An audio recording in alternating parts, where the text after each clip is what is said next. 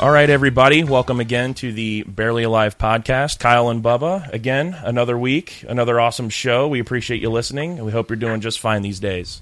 I'm doing good. How are you? Do you have a good week? I had a good week. I had a really good week. How was your Labor Day? I don't want to talk about it. You don't want to talk about your Labor Day? Let's get into the meat and potatoes of this conversation right now. Okay. Go ahead. All right. Well, we'll just get right into it. Yes. We have another awesome special guest this week. You can see her in movies such as Zombievers and Sushi Girl. Up-and-coming, very talented and beautiful actress Courtney Palm is with us on the line today. Courtney, thanks for the time today. We appreciate it.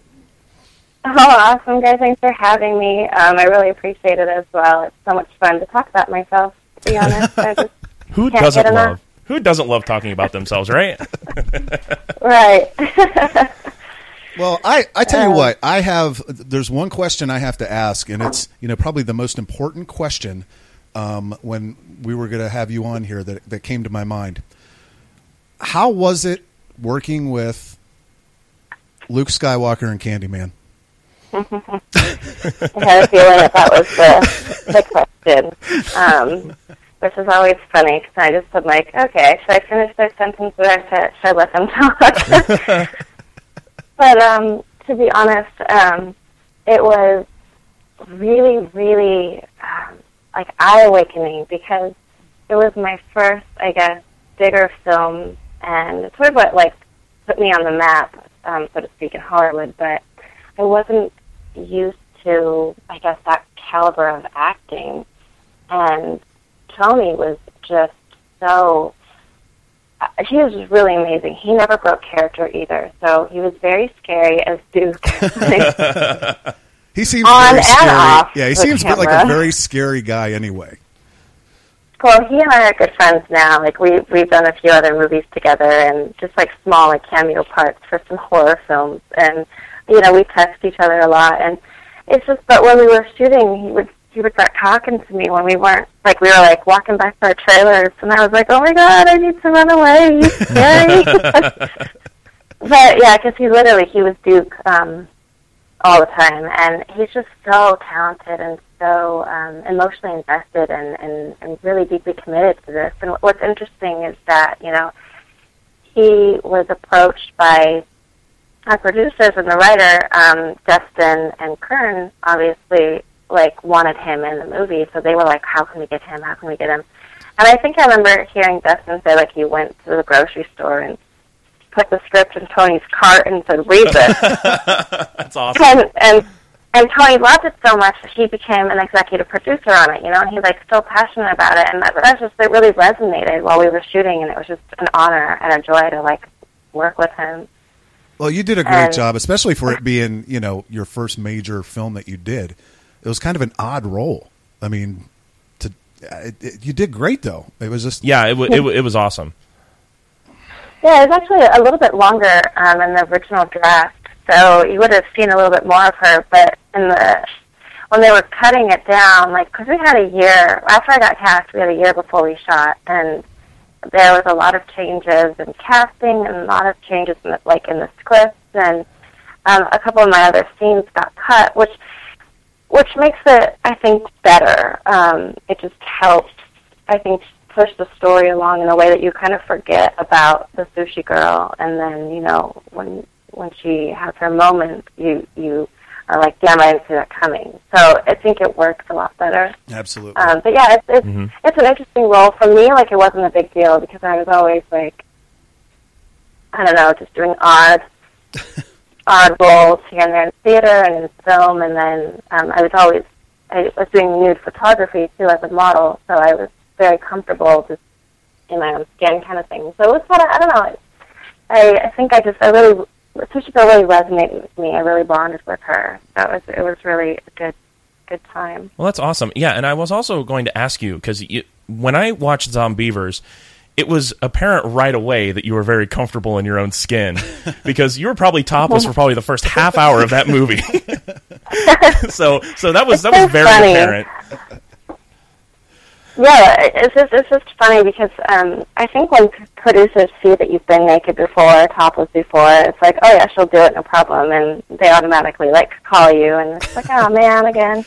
But But it's like no big deal to me. Like I'm really an advocate right now for the movement of free the nipple for women and equality. You know, I think in the 1930s, men had to fight to free their nipple, basically. Like they had to fight to get their shirts off at the beach. And I think that, you know, I went to Greece and I was volunteering there for a couple months, and there's so many beaches there where you could be topless. You know, it was a normal thing to do, and I think that when it becomes normal, you're not subjected to, like, I guess, you know, classifying it as gratuitous or, you know, like something that's different or shouldn't happen or wrong. It's just our normal bodies. Like, it's no big deal. They're just tits.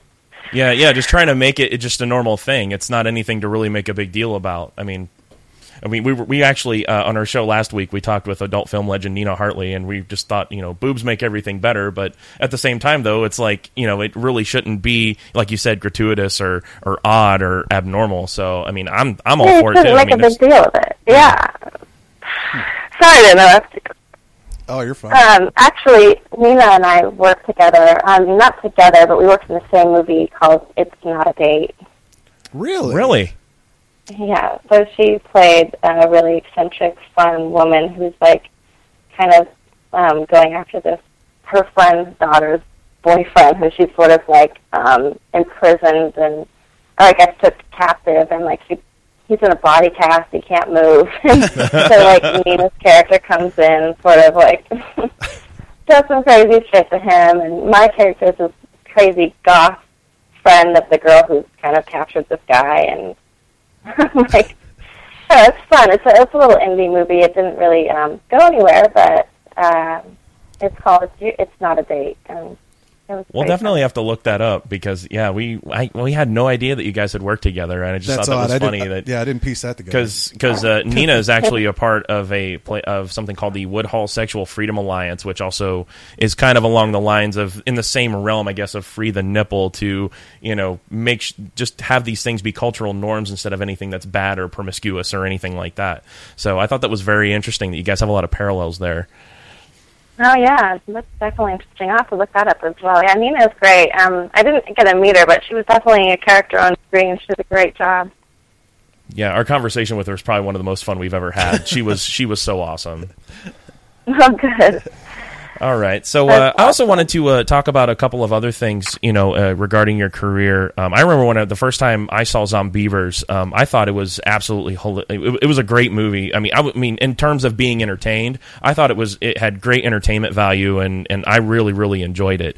But in terms of, you know, just in your career in general, I mean, as an up-and-coming actress and trying to make it in the industry, what do you find the most challenging? What are some of the most challenging aspects of trying to develop your career and kind of take the next steps? Well, God, it's the business part of it is what's really fucked up, to be honest. And I'm so irritated probably every day. And I have conversations with all my girlfriends and other guy friends who are also, you know, industry professionals, and it's the same story. It's like, and it's, I'm sure, like, everyone's heard this before. It's like who you know, or nepotism, or whatever. But it's also like how much money you have, because honestly, like, money can really get you into this industry. Like, if you have the money to get yourself a good publicist, you're getting on everyone's radar. You're getting into the rooms of places that you should really be in, and you're becoming someone. Basically, what you're paying for, you're becoming someone to be noticed, and then you're able to maybe make your own film or, you know, distribute your own films. Like, it really takes a lot of money, and I know a lot of actors out there are literally starving artists. Like, they're trying to have a job that's flexible enough to make it to auditions, and then to, like, if you book a part to film, and then there's a lot of indie filmmakers out there that can't book you straight weeks in a row so you could take off a number of days from work or whatever. They're actually, like, shooting you a weekend here and a weekend there, and then you're like, okay, well, I want to change my hair for my next movie, but I can't because I'm still sort of shooting this other movie that's been taking a year. So it's really hard to be, like, on the developmental side of coming into this. But I was really lucky that I got Zombievers, actually. I know that they had, or my manager at the time was like, I don't want you to do this because it pilot season. You're going to be missing out on auditions for TV. And so I was, actually most of us in Zombievers were all, like, chosen secondary. Like, we weren't the first choice. Huh. Oh, okay. And the first choice actors actually turned down the role because they wanted to do pilot season instead. And so then Rachel and I got cast. So it was actually, we were lucky because it actually took off, and it's going to be kind of a cult classic, and people are like tattooing the beavers to themselves. They're dressing up like are you serious? For Halloween already. Yeah, it's really cool. Like, okay, you just gave me an idea now. Thanks. Yeah, Bubba's very into tattoos. He's probably going to get one now. Do it, Bubba. Do it. All right, I'll have to. No, but it's interesting it's that there's that much business. That's interesting because there's so much politics and involved with. Sounds like running that, for office almost. Yeah, seriously. I mean, it's just that's the way society is. I guess if you have the money, you can buy your way into doing anything almost. Right, but what's fucked up though is like I have done over 100 films, whether they're on my IMDb or whether you'll see them. I have been a lead in over 100 films. And what gets me is that, like, especially independent films where you're literally, like, in charge of your own props, you're in charge of making sure continuity is right, and you can't really, like, you focus on all this other shit as well as your character. And then, like, TV producers or network television will tell you, they'll be like, I don't think that she's going to be good enough to hold a whole TV show. And it's like, excuse me? Like, if you knew what I went through, like, on this independent film, you would know that I'm completely capable of handling a television show on my own. Like, I can totally carry it. Yeah. But the issue is it's not about your talent. It's not about how technically adept you are at acting. It's about your name in the business and how many followers you have on Instagram and Twitter. And at that point, it gets really, I think, unfair to the actual talented people who are struggling. I know a few people that are really, really good, and they will never make it because they're not getting the right opportunities. And they don't have enough followers on Instagram, and they don't have any good movies that have come out, and they don't have a publicist, and it's really unfortunate, It's really sad kind of how this business is going, but like I said, if you have the money or the means, you can make your own project come to fruition, and then if you're lucky, maybe someone will see that after you spend, over $50,000 of your own money or raise money. I don't want to, be a downer, but damn, I'm trying to be legit. Like, people are like, oh, wow, so great, you're doing so great. And I'm like, no, I'm fucking struggling. I'm about to quit. Like, that's how I feel. Now, do you think that that's why a lot of actors that's happened to have gone back to the stage and done that work? That it's more steady and they just are tired of it, so they just go back to that? A lot of people do go back to theater, and I've thought about it just so I can stay creative and be around it. But in that regard, too, there's so many rules with equity, and a lot of equity theaters don't want to pay you, so you're trying to get, the seats filled and the audience so that you can bring money into the theater so that you maybe will get a stipend. It's actually really complicated, too, for that, unless you're a well-known equity actor who can do, like, Summer Shakespeare, or you can do Broadway. It's, like, even that is difficult these days because there's no money in that either. Now, do you think that's something that is in the theater also, that money aspect, that you're seeing more of these actors that have been in movies going and doing runs of, a stage production of something? Are they wanting to do it so no matter what they're going to be able to because they have the money and the popularity and everything else? Well, I know that, like, Hugh Jackman's gone to stage, Julia Roberts is stage, but they're getting paid. They're doing the big Broadway productions. Like, they're not hurting. Right. Unless you're talking, like, even Scarlett Johansson, she did a theater run, and Kate Blanchett. But, like, they're doing it because they are doing the bigger productions, and they're in bigger theaters with bigger seats that are actually, like, $100 to $300 a seat, so they're not hurting. Like, they're just doing stage because they love it, because they're, they can't. But if you're talking about, like, some of the actors who are probably, like, my caliber, they're going back to stage, they're probably just doing it because they love it, and just to stay creative because there's really no work. Okay. Well, I mean, and it sounds like you said, you're trying to be legit, and you definitely sound like, one of those, I guess I want to say almost like there's like a division between white collar and blue collar actors almost, and what it sounds like depending on how much money you have and the kind of resources you can get into the business. But I mean, what inspired you to become an actor? I know you studied acting and in school and things like that, but what really got you into it in the first place? Okay, so this story is, I played with Barbies until I was like 16 years old. Me too. Yeah, good. I'm glad, because I don't want to be the only one. Okay, you're not. You're not. Courtney, you're in very good company here. Yay, I'm so excited. Well, anyway, I loved playing with Barbies, and I loved playing house, I guess is what I called it. I would, like, look in the mirror and play pretend and, like, dress up and walk around my house and, like, pretend I was, like, some magical witch that needs to save the world, and have this cute prince boyfriend that comes. It's like, this is a story that I've always played. And I played with Barbies till I was 16, like, and then when I nannied little girls, I still played Barbies with them. And so I think that kind of pushed me into wanting to be creative and play out scenes and really be projecting my emotions out there. So, like, I just loved playing. So I think that's probably what drew me to acting. That's very, very interesting. I mean, I never really actually had G.I. Joe, so I didn't even have, like, life-size dolls. I had, like, the really tiny, like, miniature action figures that were posable, like, from, like, Street Fighter and stuff like that, and they all got broken or blown up or something at one point. So I think your creative expression was probably a little more productive than mine was. But, but I mean, But I mean that's very interesting. I mean, and like I said, Bubba. See, I think he still has his Barbies actually. So yes, I think he's going to start to.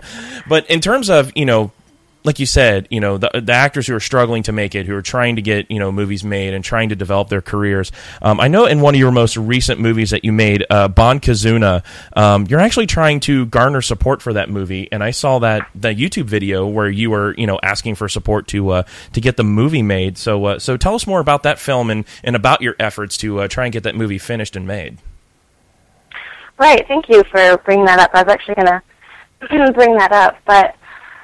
So the Kickstarter is going to launch next week. So then I'll be able to post the link for the Kickstarter video. But basically, we had a little bit of financing at the beginning, so the actors got paid, and I got involved because of the producer from Sushi Girl, Neil Fisher, had sent my information to them because they had seen Sushi Girl and they wanted me to play the lead. So my character is a detective. She's a rookie detective, and she's very honest and honorable, and she's really out there to clean up the streets. Like, she wants to make a difference. But there's all these rules and setbacks, and so one of her best friends is involved. Like, she's dating a member of the Yakuza, and which is a really terrifying gang. And anyway, she gets killed. And I get really upset, like, why did this happen? We need to stop them, basically. And unfortunately, the police precinct or the department doesn't want to do anything about it, so she gets pissed. Like, she feels like she can't make a difference and do what she's here to do. So she kind of joins the League of Assassins to go kick some ass on her own. Nice. Oh, that's cool. Yeah, so it's really cool. So she's playing this, like, she's, a detective, an assassin. She's trying to get rid of the Yakuza and make a difference. And basically, a lot of people have signed on. We have Sonny Chiba again from Sushi Girl, and we have a couple well-known, famous Japanese actors that are really well-known in Japan. And so we have some investors that are interested from Japan, but at the same time, we don't have the money, I guess, to film the rest of the feature. Oh, okay. So we just shot like a little bit of a sizzle reel in a way so we can get funding. So yeah, definitely, it's a really cool story, and there's a lot of cool stunts, a lot of great choreography. It's a full juxtaposition against like the honest detective work and the police department, as well as like the dirty side of the Yakuza, and then there's two different groups that are like the bad assassins and the good assassins, and there's all these people fighting, and like it seems like it'd be really great. So yeah, that's that story. Well, that's awesome. And you know, with your gymnastics background, are you doing any of your own stunts in that movie? What's exciting is that this is kind of made to be either an episodic or like there'll be another feature after their first. And my character grows. So the first time you're with my character, she's sort of naive and not really skilled at anything. So she just has her gun and what she's done with the department. And then in the second time you see her as she grows, I'll definitely have a lot more, I guess, abilities. So I'll be able to incorporate some gymnastic skill as well as some other martial arts. So we need to get this movie hopefully made. We can get that far. Like we need to get this movie made. Right. Yeah, this sounds badass. I want to see this now. Yeah. I want to make sure it gets made. We're gonna have to lobby for this. So we'll tell you what, Courtney. We'll definitely help you out in terms of promoting to our listeners when you do get the Kickstarter link up, and we'll advertise it along with advertising for the show. With our Facebook page and our Twitters, our personal Twitters, things like that. We'll definitely help you spread the word on that. Great, thank you. Yeah, it seems like a lot of people are really interested in this story. So I really appreciate it. That's really great because as we were saying earlier, like, indie filmmaking, you really rely on your fan base to help you out and help you make the movie. Otherwise it's really hard to get movies made, and we're not a studio and we're not independently wealthy, so it's like we really want to like make something cinematic and beautiful and honest, and it's great to have such a big support from our fans. So thank you. No problem. I am getting more and more into independent film as well because I'm sick and tired of reboots. So I'm like pining for original stuff. So that's why I'm definitely going to help you out on this, and I'll definitely support you in that regard as well. Awesome. Awesome. Thanks. Yeah, I agree. I just think like really like all these movies that are out there, I understand a lot of the times it's because you just want to go be mindless. It's like, yeah, I want to go watch Ant-Man because I just don't want to think. I want to watch some cool action. I want to be like, go out into this awesome world. I want to pretend I'm a superhero for like a few hours, and it'll be great. Oh, definitely. I get it. But at the same time, I'm tired of it. I'm tired of seeing the same actors in every big movie. Yeah, they're great, but I'm tired of seeing it. Like, and I'm tired of seeing remakes all the time. Like, I'm sorry, Poltergeist, there's no need to remake that. If you want to make something similar, go for it and change the fucking title. We actually were talking. We talked a couple months ago about Kyle brought it up that they're remaking Rocky Horror Picture Show. That's blasphemy in my book. And the thing is, it was the producer of High School Musical's doing it. Yeah, and which made me want to drink bleach. I don't get it. There's way too much of that going on. Oh, and then I found out that they're doing a remake of one of my most favorite movies of all time, Big Trouble in Little China. I'm not going to stand for that shit either. I'm really pissed off about that one too. Oh man. So yeah, they're remaking The Audition. The Japanese film The Audition. They're remaking that, and I was like, I get it because like some movies can kind of like take that story and kind of change it a little bit, like The Ring versus The Grudge. You know what I mean? Like it's based on that one Japanese film. It's cool, but Rocky Horror Picture Show? Are you kidding me? Like, you not do that. It's like remaking Grease. I went on a tirade. Or Grease 2, because Grease 2 was amazing also. Of course it was. So tell me about Your Own Road that you just got done doing. Oh, yeah. Okay, so this is a really good story. Russell Boast is the casting director who does Wicked City and a couple other big things, and he got involved with this little indie picture, and I was really excited because he brought me in, and I was like, this role's mine. Like, I felt like it was mine before I even went in, and when you have that feeling, it's so weird, because I had that feeling with It's Not a Date, I had that feeling with Sushi Girl, I had that feeling with a couple of my other films, and it's just like, you kind of know that you got the part. And I don't know what that is, if I'm just putting the right vibes out to the universe or whatever, but like it was really cool that I got the part because I really wanted to be a part of it. And I even like wrote to the director on Instagram, who had like, I don't know, 40 followers. I really want to be in your movie. But anyway, so it has financing, obviously, to make the movie. But again, when this movie comes out, there will be another Kickstarter, though. Okay. Unless I can help them get sold to a friend of mine who does financing with MGM, which I'm going to take the movie to there. But, so the movie is a little independent, little road trip coming-of-age film. And we have Ashton Moyo, who is a very talented actor who's worked on Hunger Games and ABC Family show called Twisted. He was also in Teen Wolf. We have our director is a new director. He only has a web series called Office Problems on YouTube. It's pretty cute. Okay. But I knew that he'd be a good director, so I wanted to work with him, and I really liked the script. So I signed on, and my character is this beautifully tragic young woman who has suffered loss, and she's been abandoned. So basically, in her mind, she's not worth anything, and her friend's like, let's go on this road trip. We're going to California. I have a job interview. Let's go. And my character's like, yeah, I want to go to California before I die. And I think what is in her mind is not something that's a happy ending. Gotcha.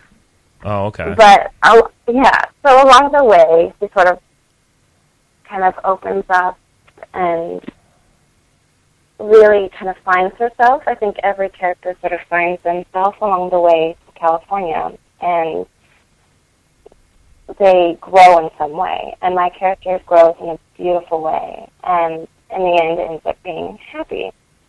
So while we were shooting this, we came up with we had so many fucking problems. The picture car was really cheap. And when Ashton was driving, he ran 2 stoplights and a stop sign. And we were really lucky that no one got hurt. Well, I'm glad you didn't get hurt. I know, I'm like, Ashton, that's a stoplight. It's a red light. It's a red light! He goes right through it. And I was like, oh, fuck, because we're doing this all illegal, too. Like, we've got sound in the back, in the trunk. We've got our director in the trunk. Like, they're like, this is, what do you call it, like a hatchback car. They're like in the hatchback part, like, stuck down. Oh, I just got this funny visual of the guys, like, putting, like, the center armrest down in the trunk of the car, and they're trying to fit a camera through there. And it's like yeah, no, it's like a little hatchback. But yeah, then we have our cinematographer DP in there too, and it's just like, it's hot, it's just so hot, so we're in Kansas, we're sweating, and he's running lights. And then when we get to, we're in Breckenridge now, we're in Colorado, and Amir, my other co-star, is driving the car, and he exits, and he fucks up, he gets off the wrong exit, so we're like, oh, we gotta do a U-turn. We do this U-turn in this gigantic area. There's so much space to do a U-turn, and no one's around. And as he's turning the car, he hits the median, and then we wreck the car. Like, it's wet. Oh, so you guys so now you're stranded. Wow. Oh, my gosh. I would be freaking out. Yeah, so, like, the director and the sound girl are in the back, and I'm like, oh my God, is everyone okay? And like, I run out and I open the trunk to get them out. And apparently we hit the radiator, so the radiator was just leaking everywhere. And we couldn't drive the car. Oh no. So then I was like, what can we do? I said, we're losing the whole day. I said, why don't we rewrite the scene to do it outside of the car instead of inside the car? So we had to wait for the other actor to get there and all the other people in our caravan to get there because we were driving. And we reshoot the scene. Our director was mindless. He was so upset. He wasn't like really paying attention. He was just, what are we going to do? And we made it work. And then we integrated the car wreck into the movie, and we integrated, so many people were so nice along the way of making this movie. So thank you to everyone who helped out. Like, the tow truck company agreed to be filmed. The mechanic company, they agreed to be filmed. They let us film the car coming down and getting made, and us getting in, and then it was just really cool. And then I got the car, so I had to drive. And when I drove, the power steering went out on me. So I was like, guys, I can't turn the car. Like, it's not turning. So it was so many car problems, but it was hilarious, and I felt truly honored and blessed to be a part of the movie because it's so beautiful, and you got to go to Zion, and I got to see my parents for the week. Like, it was really a really great movie, and I can't wait for this one because it's a different side of me that you'll see. And I have so many beautiful scenes where there's so much raw emotion, and I really can't wait. This is going to be a good one. Yeah, I can't wait to see it either. Yeah, me too. Let's make sure this one gets made too, for sure. Please. Oh, I think it will. It definitely will. It'll be finished, and it's just a matter of, like, getting money, I think, for festivals. Because festivals cost a lot of money to submit to. But it should be good. It should be good, you guys. I'm telling you, we had a really great group of people working on it. Yeah, because I was checking out your Twitter account earlier before the show, just kind of, getting a feel for, what you're up to lately. And it did really seem like you were really, really into making that movie, just, from your Twitter posts and things like that. It seemed like you were having a really good time and you really enjoyed it. And it seemed like something that you were really, really into. So that seemed really cool about it. And I just think that's amazing you guys rewrote a scene on the fly. I guess that's, the cool thing about independent films is that you have that freedom and you have more autonomy and you're not really at the mercy of some huge production company and studio and suits and all that stuff. Right. Yeah, I know. That was definitely a lucky thing. I think even then maybe we would have been able to work it or they would have just paid for another day. But, I mean, what we were getting was gorgeous. And it was unfortunate that we had to get in the wreck, but we made it work. Like, we're stopped by Copper Mountain, so the mountains are in the background, the sky is starting to turn. It worked. Like, we made it work. And I'm really glad that my director, Brandon, decided, or, listened to me, because I always feel like I'm such a diva on independent sets. I'm always, putting in my 2 cents. But I'm really glad because every time I do, I get listened to, or at least I get, considered. My recent film with Vincent Guastini was To Catch a Demon. I was no, we need to cut this whole thing. It doesn't make sense. That's no good. Get that the fuck out. Yeah. I said, no, we're not doing this. I said, this is not happening. And so... Shirt off again? I got to take my shirt off? Come on. Where's the writing, damn it? I'm definitely dressed in that one. But yeah, it was just like, no, fucking scene sucks, let's rewrite it. And we did, so that was cool. But all right, I will tell you, though, yeah, it's people are now saying that I should direct, and I was like, maybe I'll consider it. Awesome. Well, there you go. Just kind of, developing yourself and into different directions along the way. Courtney, there's something I've been wanting to ask you since I knew that we were going to be interviewing you, and it has to do with Zombievers. When I watched the outtakes, and I have to say the outtakes from that movie are some of the funniest outtakes I've ever seen out of any movie. You could look up all kinds of other comedy movies. I mean, they're just, the outtakes from that movie are just so hilarious.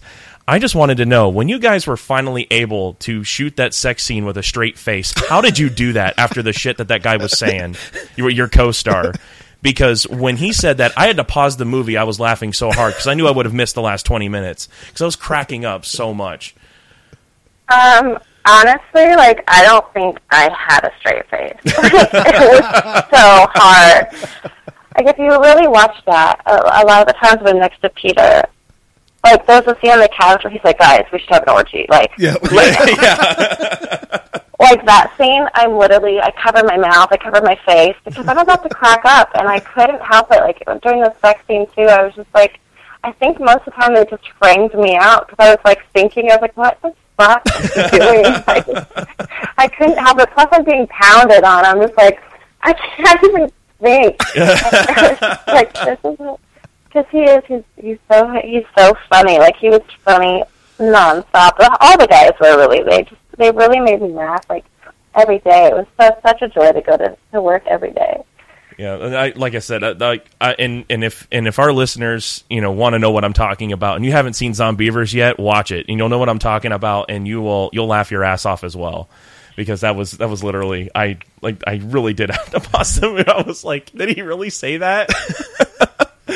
So Yeah, that's yeah. very, very, very cool. Would you make Zombievers 2? If there was a sequel on the table, would you do it? So like actual zombie beavers too, or like the actual, like, you know, when you watch the end of Zombievers and you see kind of the new monster. Yeah, let's Do you see. think Let's it's a say new like monster, or do you think it's still beavers? I would say maybe a continuation of the story of Zoe, I guess is better how I should put it, like the next mutant whatever she runs into. Would you be interested in reprising that character for another similar type of movie?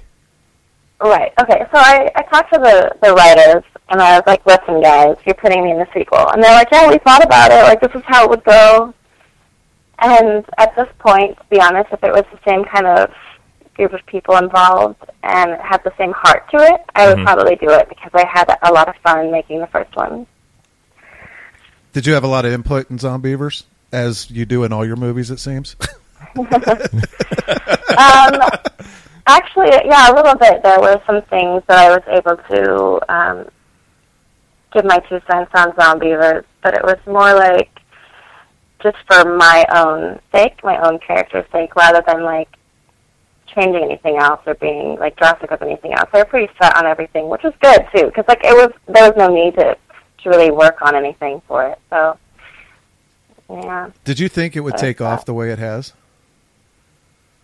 I don't ever know anything. Like, I don't ever want to go into anything with specific expectations, because then if something doesn't happen, you don't want to be disappointed, and when something does, you can be excited. So, yeah, I just sort of do it and hope for the best, honestly. And I'm really glad it did what it did, and I think it's funny that people are getting tattoos. Like, I think that that's so exciting, like, that it's resonating with our fans.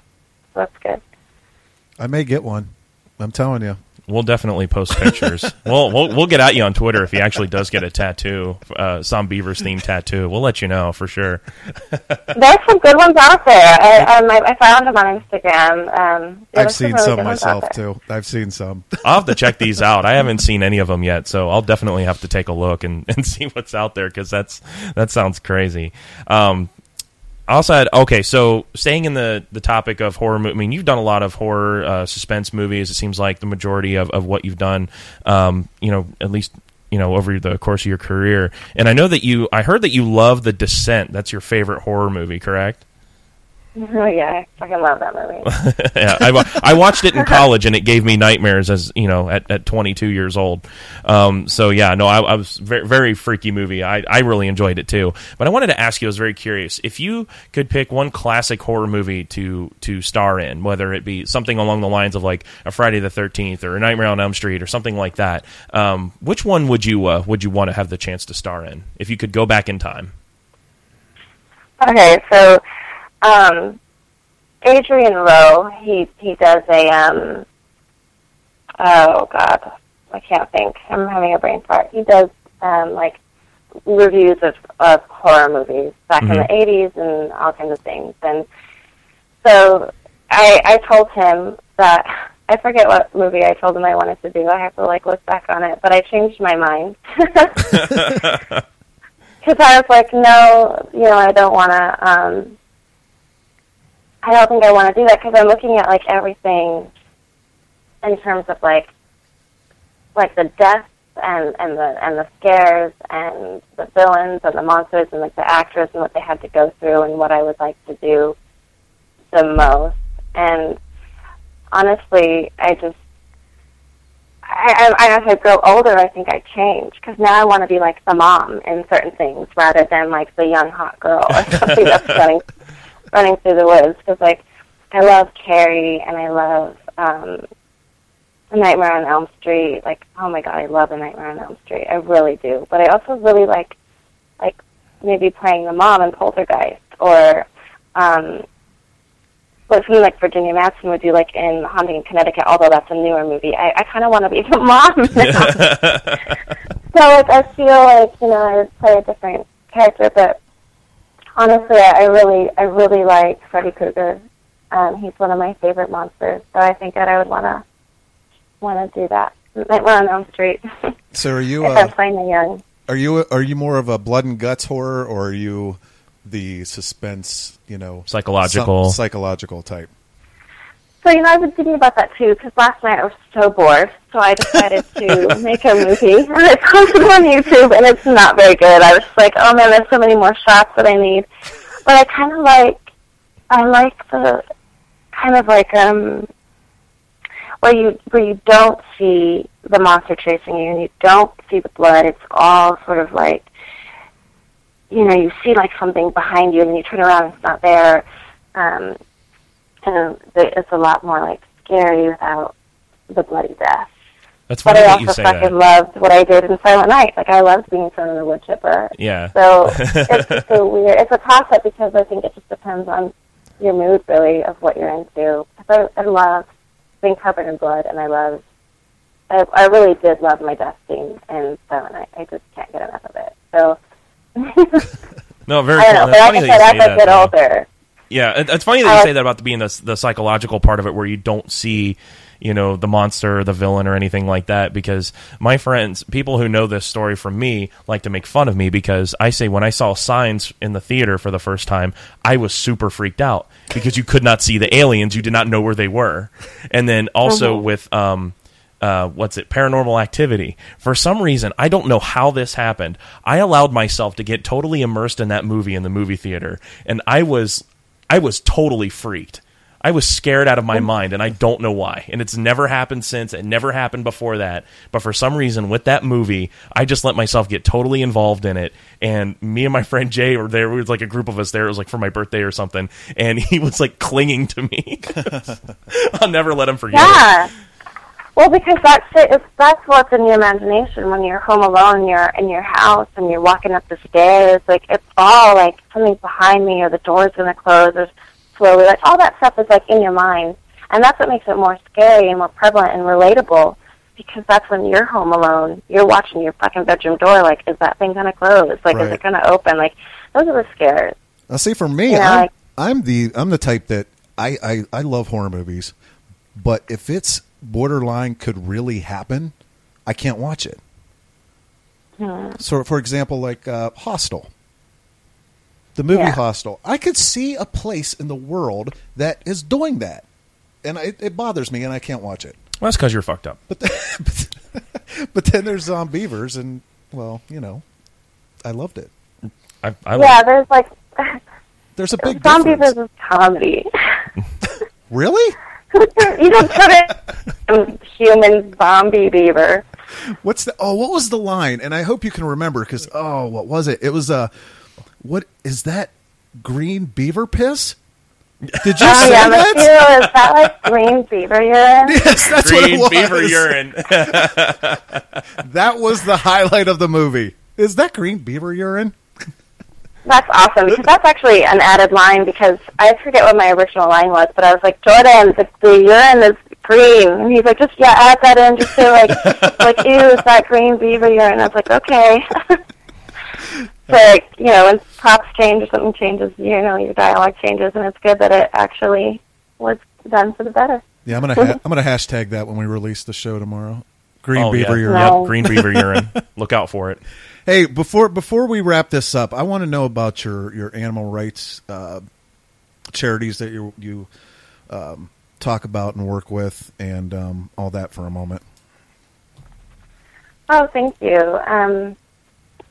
So basically, I mean, a lot of people know, and a lot of people can either appreciate this or appreciate it later on in life, that I'm a vegan, and as a vegan, it's not a diet, it's a lifestyle. So, my makeup's cruelty-free, no animal testing, my shampoo and conditioner, my lotions, my clothes, everything's no animal ingredients, no animal testing, no leather, no animal products at all, no fish.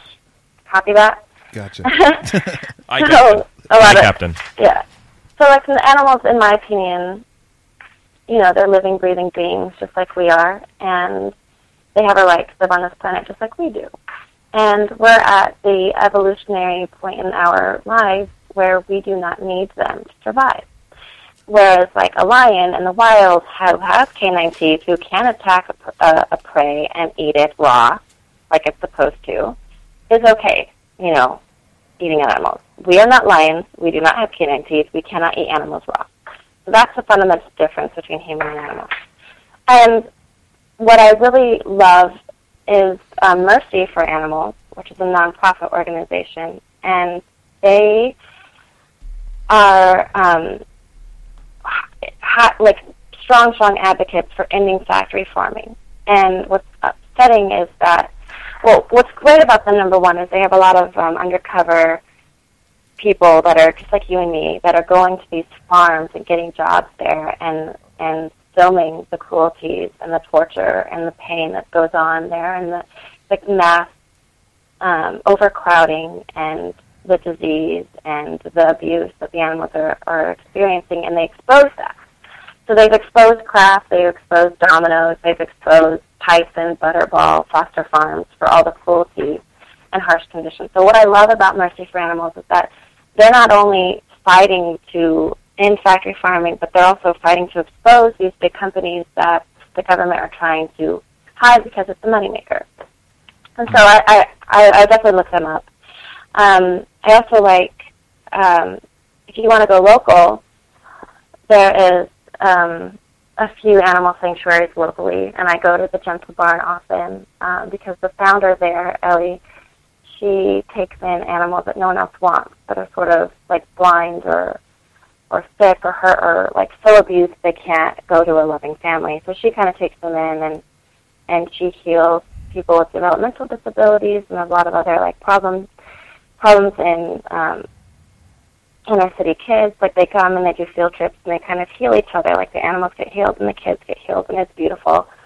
Awesome. So that's the Gentle Barn in Santa Clarita. So I like to support them. But I also, right now, a lot of people don't know that the dolphin slaughter is going on in Japan. And if you want more information on that, there's this beautiful documentary called The Cove. And basically it just shows that thousands of dolphins are being slaughtered every day. Sometimes they're lucky and they don't get any dolphins. But most of the time, every day, there's a red cove, which means there are so many dolphins that are being slaughtered that the water turns red. And for every, I think, one dolphin that's captured, like 20 or so are slaughtered. And what happens is they capture a dolphin in order to sell it to marine parks, like Miami Sea Aquarium and the Hyatt Regency Hotel, the Marriott hotels, any like sea park where you can ride with on the dolphins, swim with the dolphins, because a dolphin gets sold for $250,000 to $300,000. So it's a moneymaker for them. Wow. Oh wow! I had no idea that was that was such a lucrative industry, and that there was so much slaughtering going on because of it. I had no idea. Right. There's a season from September to March. So from this whole time, they go out every day on the boat to slaughter dolphins, and it's sick. And it's because of people like us that go to marine parks and swim with the dolphins. I did it. I did it in Mexico. I didn't know. I swam with the dolphins in Mexico, and I'm very pissed that I ever did it, but I learned my lesson. And now I know, so that's why I want to spread the word, and the best way to do that is to look up the Sea Shepherd. And, the guys from Whale Wars. Yeah, Whale Wars, for sure. Like, they are doing so much to help with the whales and the dolphins all around the world, because there's also whales being slaughtered in other countries as well.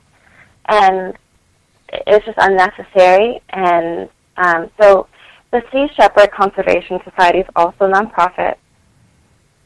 And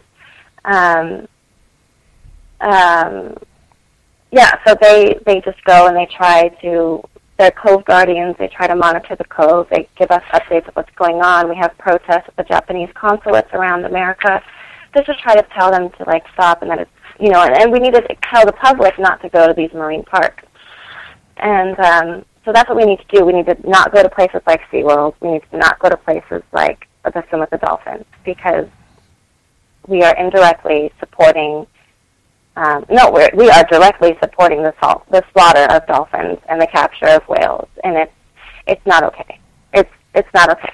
Right. So yeah, the Sea Shepherd is what I love. Mercy for Animals is what I love, and I also love a lot of like independent, dog rescues as well. So a lot of people don't understand the importance of adopting your fur baby.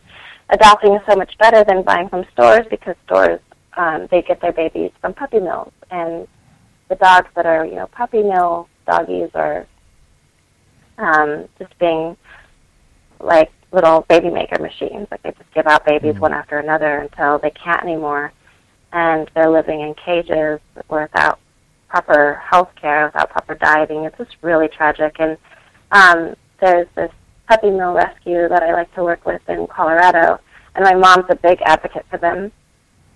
I think it's called Colorado Puppy Mill Rescue.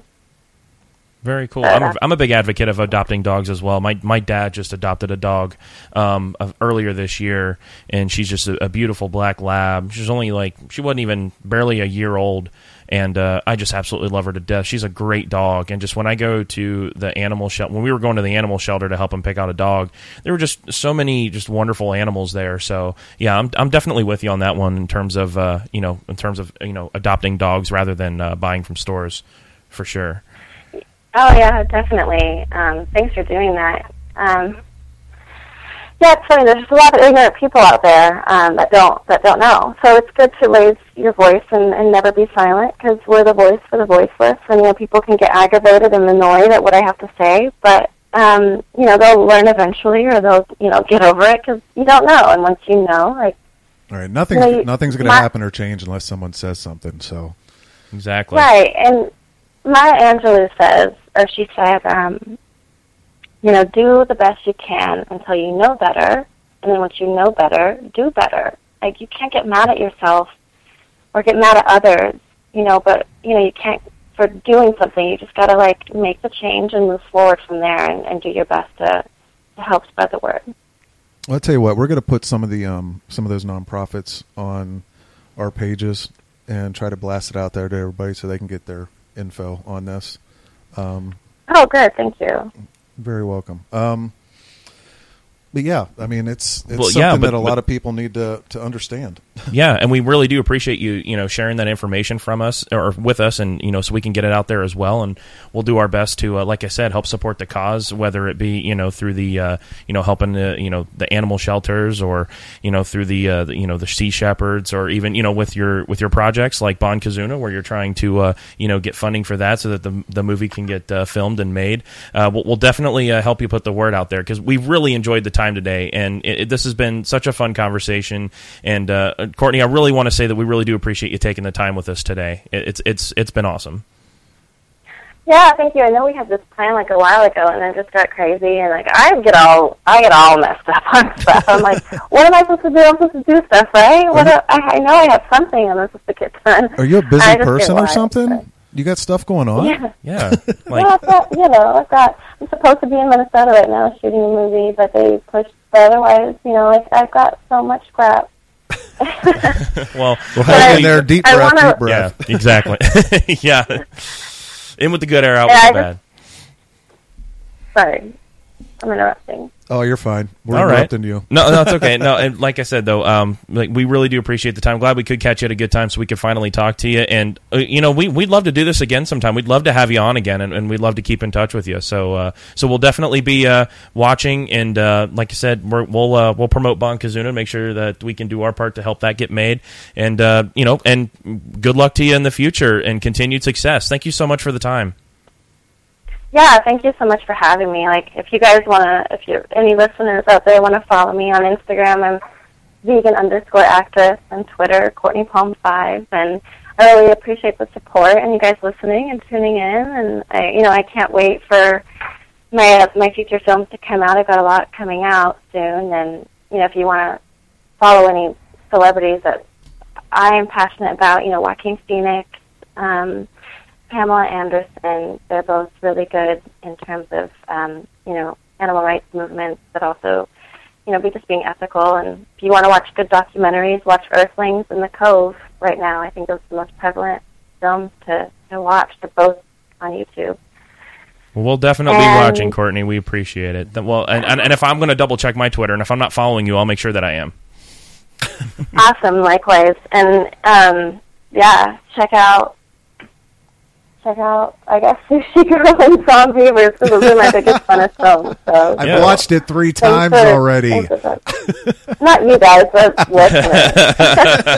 We'll watch it again. We'll watch Who it again. cares? Since we're Why done not? with this, It was we're going to put it It was a on. good movie. We'll watch it again. Who I cares? just have to hear the green urine, beaver urine. Yeah, thing Green again. Beaver Urine. Yeah. All right. Watch it. It's a great movie. It's called Green Beaver Urine. No. Green Beaver Urine. It's so funny.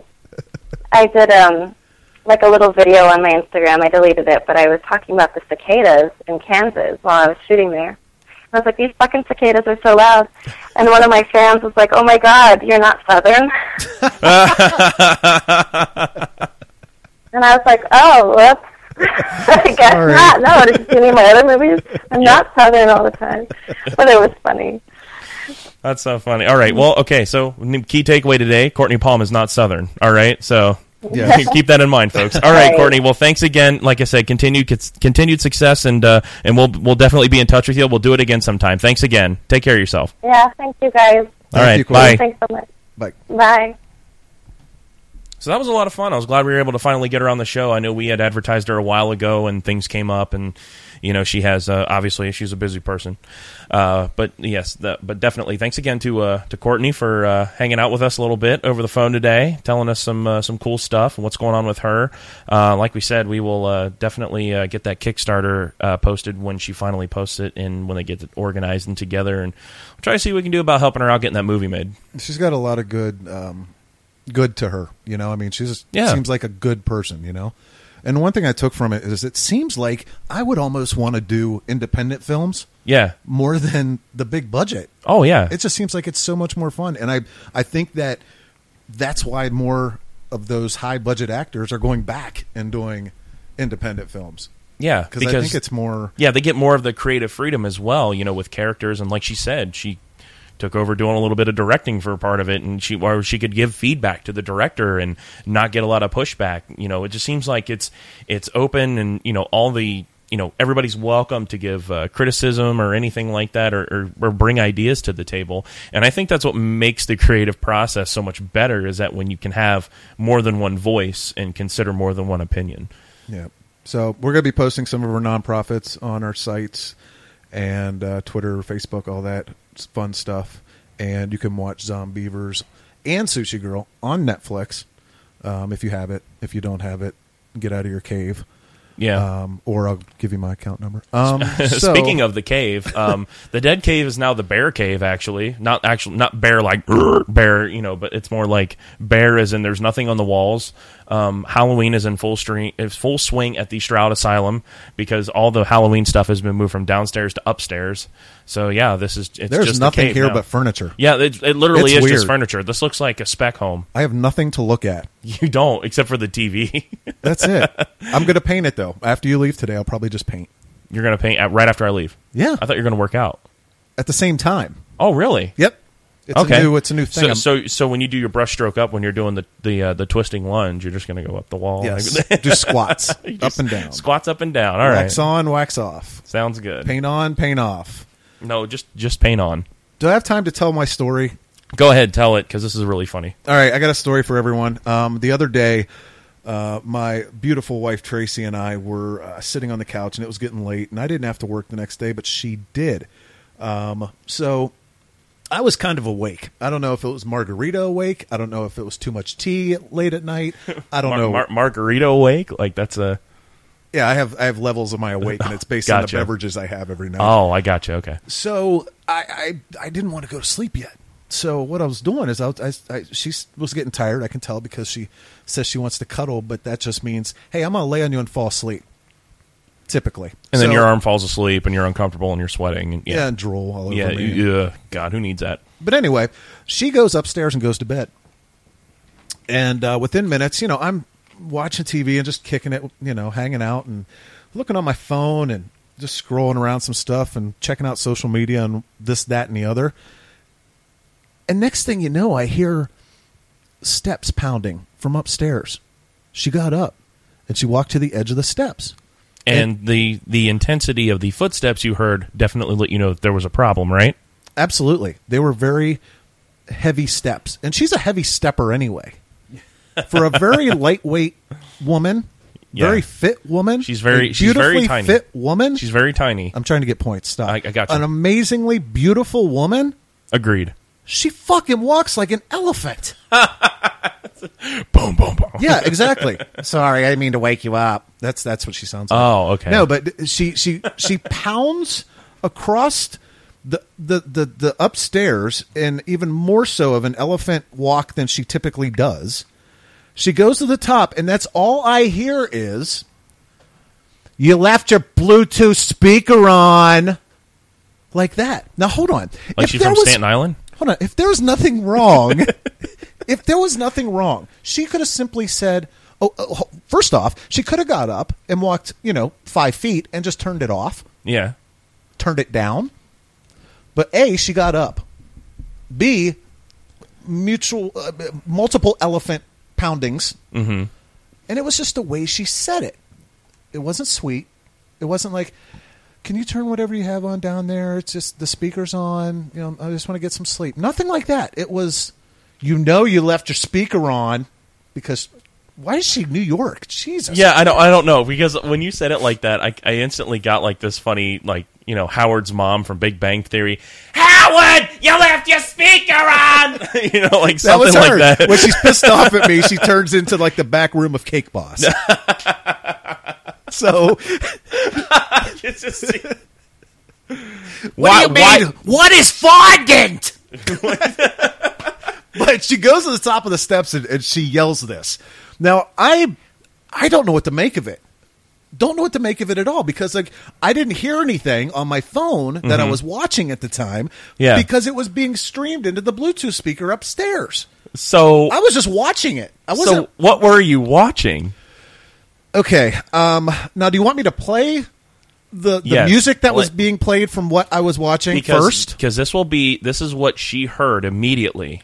This is what she heard. She did not see what he was watching. This is all that she heard. Okay. So you can make your own conclusions about that. When she laid down by herself and left me downstairs, this is what came out of the Bluetooth speaker upstairs next to her.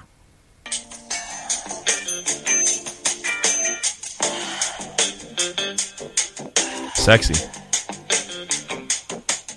Sounds like it, doesn't it? Yeah. Now, I can see maybe where she was going with this. Yeah, definitely. She thought I was maybe watching some Bang Bang, maybe doing some research on the Nina Hartley or something. Oh, okay. You know what I'm saying? Yeah, research on the Nina Hartley. Yeah. After I Googled her. After we Googled her, we did more research on her. So she's mad, thinking that I was watching porn. The Bang Bang. The Bang Bang. The dirty stuff. And if you're a guy listening to this, and if you have a wife or girlfriend or anything, not you, Kyle, but that I don't have these problems. I don't have to deal with this shit. If you have a moment where your wife thinks you're doing something wrong and 150% that you're in the clear, you are the happiest, most egotistical bastard in the world at that point. Because you're like, yes, I'm right. I got it back on there, and it was on my Facebook. I was watching BuzzFeed Food, and it was a video of a bacon-wrapped grilled cheese sandwich. And I stuffed that thing right in her face and said, "Look, honey, it was food porn." And I was the happiest man for probably 48 hours. Until you went to bed. No, I went to bed, sit her nap. But yeah. That was so funny, though. But you know what? Listening back on it, I could see. But she could have just asked. That's true. I seriously had one of those moments, and it's rare. It's extremely rare to have a moment where But it's just funny because out of nowhere. You know me, and I'm never 100% clear on hardly anything. No, you're not. But this one, I was so proud. It's like I presented my phone to her with this video running on this beautiful platter and said, "Darling, look, it was food, not porn." And that was it. It was food porn. And that was it. And I felt like the happiest man in the world at that point. That is too funny. So that's my story. That's hilarious. But like I said, I don't have a girlfriend or a wife, so I don't deal with shit like this. You just watch porn without any repercussions? Yeah, I can watch porn without consequences. Well, There you go. Good for you. Very funny stuff. All right. I get some. Well, What now? All right. So if Bubba's done being a dick, never. we'll go ahead and wrap this up. No pun intended. And we really do appreciate you guys listening today. Thanks again to Courtney for coming on with us. It was a great interview, and we really do hope to have her on again. A little later on down the road as she develops her career and maybe gets a little more famous. And she's an amazing woman. Yeah, she is. She is amazing. We really do appreciate the time and appreciate Bubba sharing the the funny comedic events of his marriage. Hey, and real quick, what next week is? What's next week? Next Tuesday. What's next Tuesday? The day we record. The day we record. We have a guest here. It will be here? Yes. She will be here? Yes. Is it who I think it is? Are you thinking of who I'm thinking about? I don't know. Or are we both thinking of the same person, or is it different people? All right, here's the deal, Lucille. We have, from this season of Face Off, Meg Wilbur will be here in the plane cave. It'll be another, it'll be some kind of cave. She will be here discussing some Face Off shit and stuff like that. Some movie makeup She stuff. would just come back from doing Mask Fest, and we'll see how successful that was up in Indiana. And also, we are going to have, from last season of Face Off, Kelly Harris calling in at the same time. So at the same time. We're just going to have a shindig here. Yeah, it's just going to be kind of like a little party. And it's going to be sponsored by pizza, pumpkin spice cupcakes, and margaritas. Perfect. Because that's what was requested to be here. Okay. That's going to be in our green room, I guess. That was her rider? Yes. That was Meg Wilbur's rider. Pumpkin spice cupcakes, margaritas, and pizza. That's it. I like her already. I like her. It takes. I like her already. Pizza and tequila. That's it. Half the time, that is all it takes. Sounds like my college years. All right, guys. So yes, next week's show is going to be awesome. Meg Wilbur from the current season of Face Off. We're gonna have another awesome time for you next week. So we certainly do hope you guys stay tuned in. We got a lot more awesome stuff to come. So Meg Wilbur next week. Make sure you listen. It's gonna be awesome, and we always appreciate you guys listening to us. All right. So take care. We'll catch you next week. We'll see you.